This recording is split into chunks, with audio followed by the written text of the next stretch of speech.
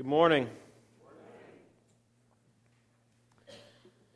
Seems like it's such a simple text this morning. Two blind men come, ask Jesus to be healed. Jesus heals them. They go on their way. They have faith, and that's it, right? It's nice, easy, we're done. Go enjoy some burgers.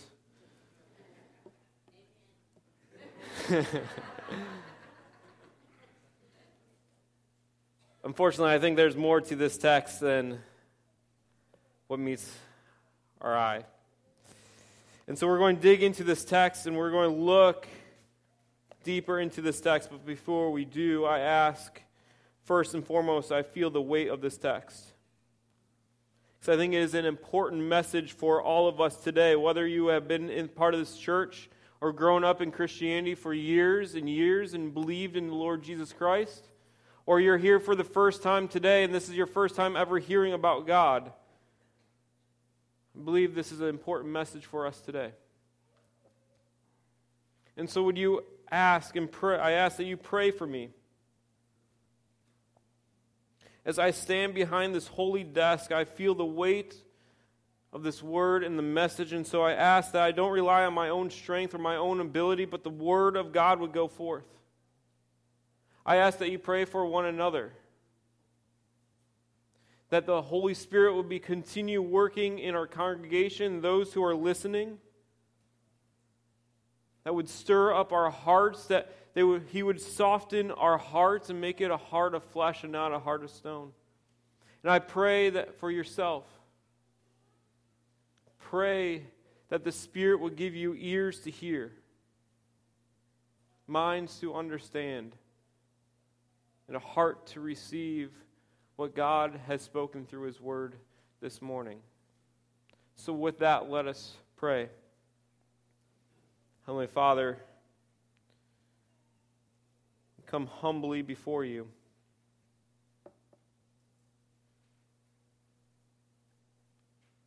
Father, this text is such an encouraging text to us today, and I hope and pray that we would find the encouragement in this text.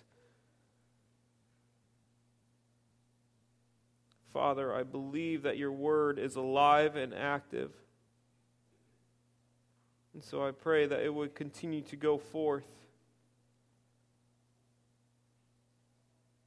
Father, I come not in my boldness or confidence in myself, but in the power of your word. So I pray to this end. I pray that as we may be spiritually blind, you would give us sight. I pray that we would continue to seek you and grow in our knowledge of, love for, and obedience to you, our God. In Jesus' name, amen. In my time, I have met some smart people. I've met some really smart people. Let me tell you an example of a really smart person. I was in a conversation with one of my peers about some finer point of theology that I cannot even remember. But I remember this, in that conversation, he quoted a footnote. Who quotes a footnote? Who reads a footnote? But this guy quoted a footnote. He said on page 158, footnote 5 in this book, and just went on like it was nothing. He was a really smart person. Maybe you've encountered a really smart person, and as they are talking, you feel like you're in Charlie Brown, and you just want.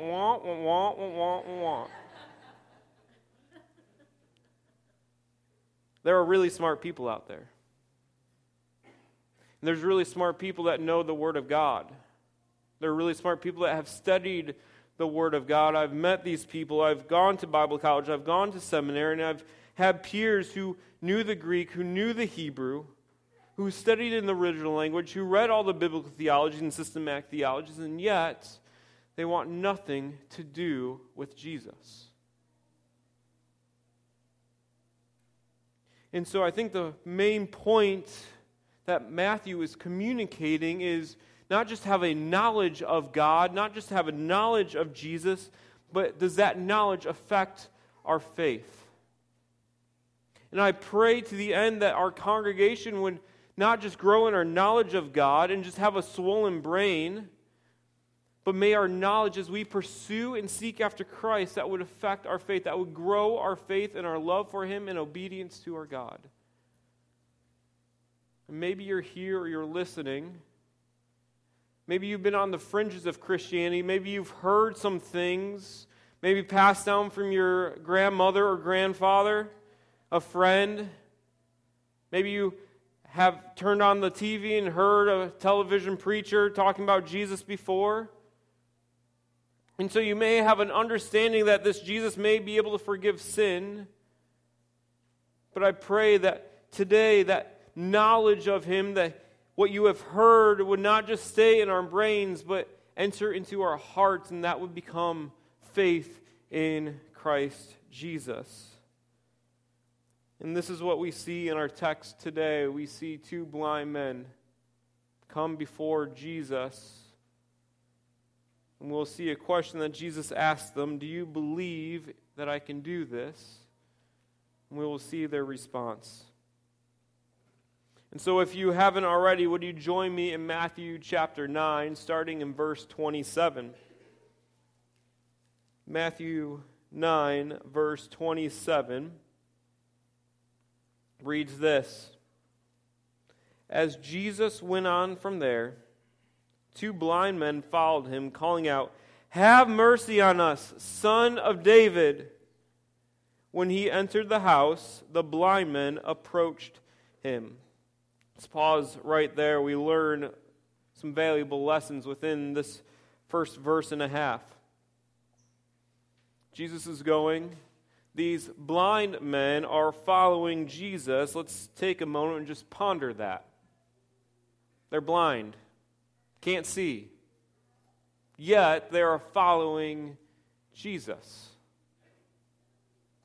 How is this possible? We don't know. I could assume that they must have to ask someone. They must have gone to someone and said, "Where is Jesus? Where is He? Lead us there. Guide us there." They intentionally sought after Jesus.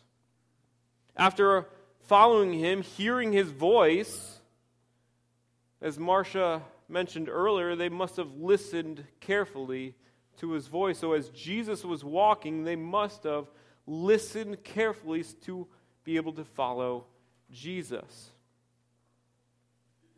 And we see that Jesus then enters a house. The blind men said, "Well, there goes that. We're just going to stay out here. Maybe He'll come out." No, what do? They follow Him into the house.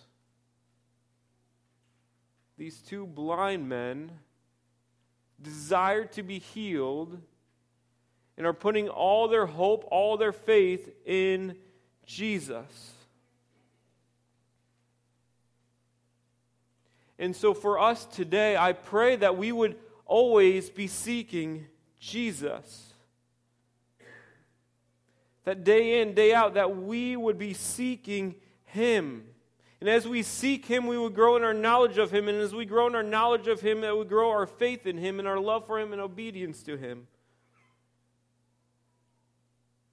May this world see how we seek after Jesus. If you're a parent and you're raising kids, may they look and say, "Yes, Mommy and Daddy, they seek after Jesus. They're praying regularly. They're reading the Word regularly. We are attending in Bible study and fellowship regularly." They would see you actively pursuing Jesus. And that would be foundational as we train up our kids, as we disciple our kids. We teach them that following Jesus is more important than anything else. Seeking after Him is more important than anything else. More important than Little League. More important than grades in school. More important than the college that they'll attend or the career path that they'll go on. May we teach our kids and demonstrate and set the example of what it means to actively seek after Jesus, just like these blind men have done. Maybe you don't have kids, or your kids are out of the house. Maybe it's setting that example at your workplace. And so when you go in tomorrow morning on Monday morning, and your coworkers ask, hey, how was your weekend? You say, great, I was able to attend church and worship my God. Why do you do that? So I could seek after Jesus. Why do you carry your Bible around with you everywhere you go? Because I want to know and seek after Jesus. May we live in such a way that people see that we are seeking after Jesus. And when they ask, may we be able to proclaim the truth of God in the Scriptures. Because we have to be able to both speak and live it out. And so as we learn from these blind men, may we intentionally seek after Jesus. And so it may be asking someone who's been walking in this faith a little longer, hey, can you lead me to Jesus? Can you point me to Jesus? Can you help me understand what this is saying? And then it's listening closely. Listening closely to what this word says. Listening closely to the words of Jesus. Listening closely to the Word of God. And I pray that it won't just be an intellectual pursuit, but would be one that affects our hearts and grows our faith and our knowledge of Him, our love for Him, and obedience to Him. So we have these two blind men who intentionally seek Jesus. We have the prayer of the blind men, still in verse 27. They calling out, this is idea of crying out. They're pleading with Him. Have mercy on us, Son of David. The two blind men have an idea who this Jesus is. They didn't just say, Lord, or they didn't say just, hey, Jesus, can you have mercy on us? They use this title, Son of David. Matthew has already used this once already in the beginning, way back at last Advent, about almost a year ago now. But Matthew chapter 1, verse 1, Matthew writes, an account of the genealogy of Jesus Christ, the Son of David. This is an important title. All the way back in the Old Testament, we meet a king named David. And God made a promise to David in 2 Samuel chapter 7 that his throne will be established forever and ever, and one of his descendants will be on that throne. In Matthew, as our title is Kingdom Come, we meet this king who will sit on that throne forever and ever, and is on that throne forever and ever. And so these two blind men acknowledge that He is the King. He is the Messiah that is to come and save. They have an understanding of who this Jesus is. And in doing so, in this prayer, they recognize who He is, and they recognize the state that they are in. They recognize their need for mercy. Have mercy on us. Brothers and sisters, may we come to the Lord in prayer, and as we do, may we acknowledge who we are praying to. We are praying to the Creator of this world, who is all-powerful, all-sufficient, all-knowing, who is just and righteous, who is holy. This is the God, when we enter into prayer, who we are communicating to. In light of that, He's also merciful and gracious, abounding in steadfast love. This is the God who we approach when we pray. And when we come to God in prayer, when we recognize who He is, should we also recognize the depth of our sin, the need for mercy, the need for His grace upon our lives. Charles Spurgeon said this, there is no praying till a man knows what he is praying for and sets himself to pray for that. as if he cared for nothing else. May we pray for life, forgiveness, pray for salvation for our souls. And as we do, as we earnestly plead before the Lord, he is gracious to give the good gifts. So as we encounter these two blind men who go before the Lord Jesus and plead before him, cry out before him, have mercy on us, Son of David. May we too cry before the Lord, have mercy on us. Again, maybe if you're here for this first time today, hearing this message, may you cry out to the Lord. Just as we will see, he can heal the blind. He can restore a hardened heart to a heart of flesh that loves him. So may we cry out and pray to our God. In verse 28, we see now the question of Jesus. Verse 28, when they entered the house, the blind men approached him. And Jesus said, "Do you believe that I can do this?" Jesus doesn't ask them, "What's your background?" Jesus doesn't ask them, "Have you gone elsewhere to get healed before? How long have you been blind? What caused your blindness?" No, Jesus asks this one question: do you believe that I can do this? He doesn't ask these background questions because he already knows the answers to them, and he knows the answer to this question, so he's asking this not for himself, but for these two blind men. And I think in the same way, he's going to lay this question out before us today. Do you believe that I can do this? And this question is significant. Their answer is going to determine whether they walk away blind or walk away with their sight. And it comes down to one word: faith. Do you have faith? Do you believe I can do this? Faith is essential to the Christian life. One preacher puts it this way: why is faith so essential? It's because of its receptive power. A purse will not make a man rich, yet without a place for his money, how can a man acquire wealth? Faith of itself cannot contribute a penny to salvation, but as the purse which holds the precious Christ within itself, it holds the treasure of divine love. If a man is thirsty, a rope and a bucket are not in themselves so much to him. But yet, if there is a well near at hand, the very thing that is wanted in a bucket and rope by means of which the water can be lifted, faith is the bucket by which means a man may draw water out of the wells of salvation and drink to a heart's content. And so may we come before God in faith. Faith is the connecting link between us and God. And I understand at times our faith may be weak.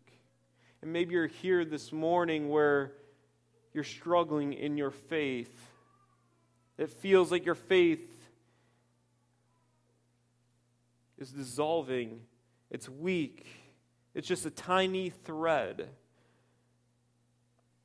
But I want you to know, even a tiny thread of faith still connects us, our souls, to that of Jesus Christ. There's a bridge in Peru. It's a rope bridge. And every year, they rebuild this rope bridge. It takes them 3 days to build this bridge. And they start with this tiny piece of grass. And they harvest this grass. And they start to weave it together, and it becomes a cord. They take some of these cords and they braid it together. It becomes a bigger rope. And eventually they get a nice, strong rope to lay across this chasm. But yet it starts with a teeny tiny piece of grass that will eventually become a strong bridge to connect the two sides. And that is our faith. So even if you're coming here and your faith is weak, know that faith, no matter how small, builds a connection between us and Christ. And as we grow in our knowledge of Him, should that increase our faith in Him, and our faith then becomes stronger in Him. And I pray that, again, that our intellect of Him would not just be an intellect pursuit, but we would know Him, and our faith in Him would increase. So one day it would be that road bridge that we can walk across. And so Jesus asked, do you believe that I can do this? And He's talking to these blind men, referring to, do you believe that I can restore your vision? Now, I want to emphasize this point that Jesus is emphasizing, I believe. It says, do you believe that I can do this? Heal your blindness. Not just, do you believe I could heal? And they respond with, yeah, we heard that you healed this woman who was bleeding for 12 years, or you restored this girl, 12-year-old girl, or you've cast out demons. Yeah, we believe you can do that. Jesus is getting more specific. Do you believe I can do this? And maybe today you're sitting here and you believe that Jesus can forgive sins. Yeah, He could forgive the sins of my neighbor who spends his time and money giving to charity, who loves his family, but do you really know who I am? Do you really know the background and the things that I've done and the things that I've seen?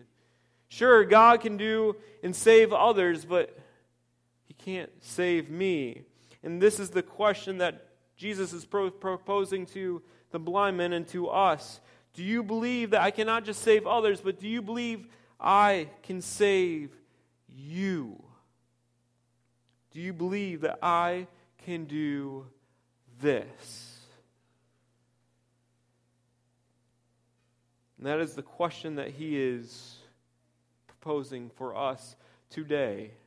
Do you believe that through Jesus Christ and His death and resurrection, the shedding of His blood can cleanse our sins, we can receive forgiveness?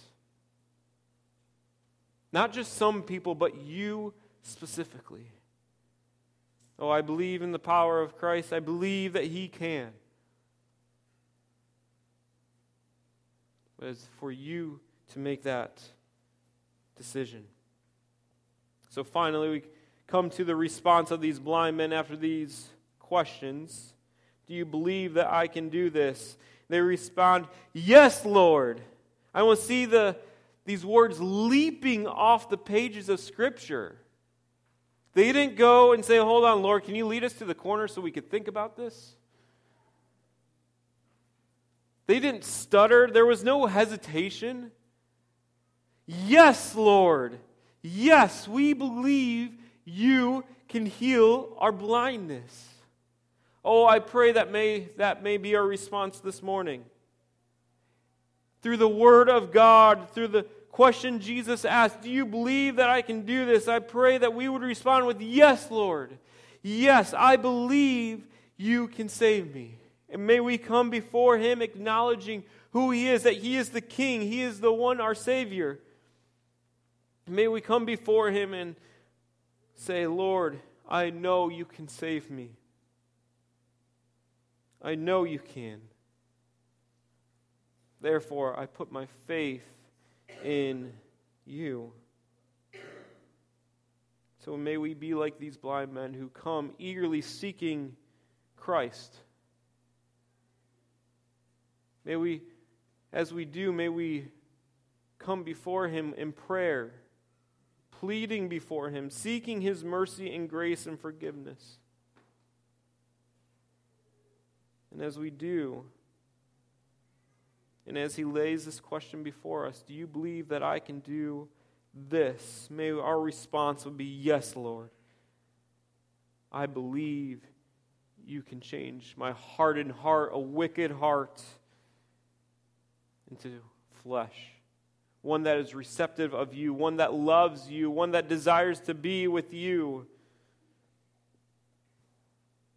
And so I ask this morning, do you believe that Jesus can do this?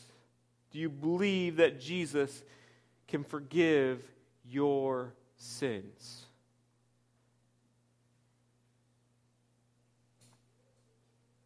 And so we close in verse 30.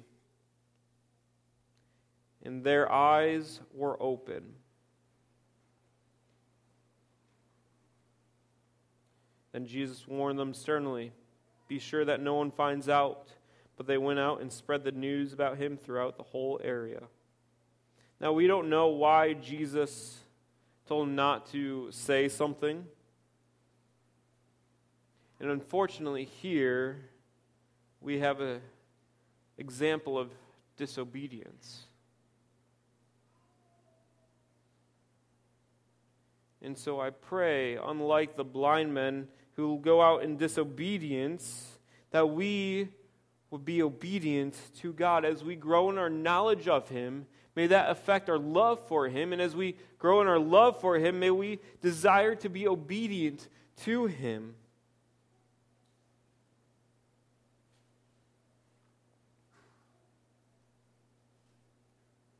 Knowing that He is able to forgive all sins. And as we see here, He does heal them. He restores the sight to these blind men. Not because of who they are, not because of their background, but because of their faith. And so Jesus is inviting you today, do you believe that I can do this? He doesn't care about your background, what you have done, what you haven't done, whether you're rich or poor, no matter your ethnicity, no matter if you're old or young. He is inviting you today, do you believe that I can do this? And He's willing to forgive our sins, just as He was willing to forgive or to heal these blind men.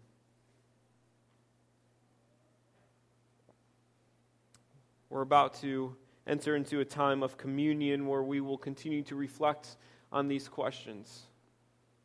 That we will be reminded of what Jesus has done for us on the cross. The payment that He went through so that we can have forgiveness of sins. So with that, let me pray, and then we will go into a time of communion. Oh, Father, thank You for this scripture. Thank You that we have an example of Jesus' compassion upon people. We thank You for Your mercy and Your grace. And Father, may we be a people that responds with, yes, Lord, we believe that You can do this. Father, prepare our hearts now as we go into a time of communion. As we remember and reflect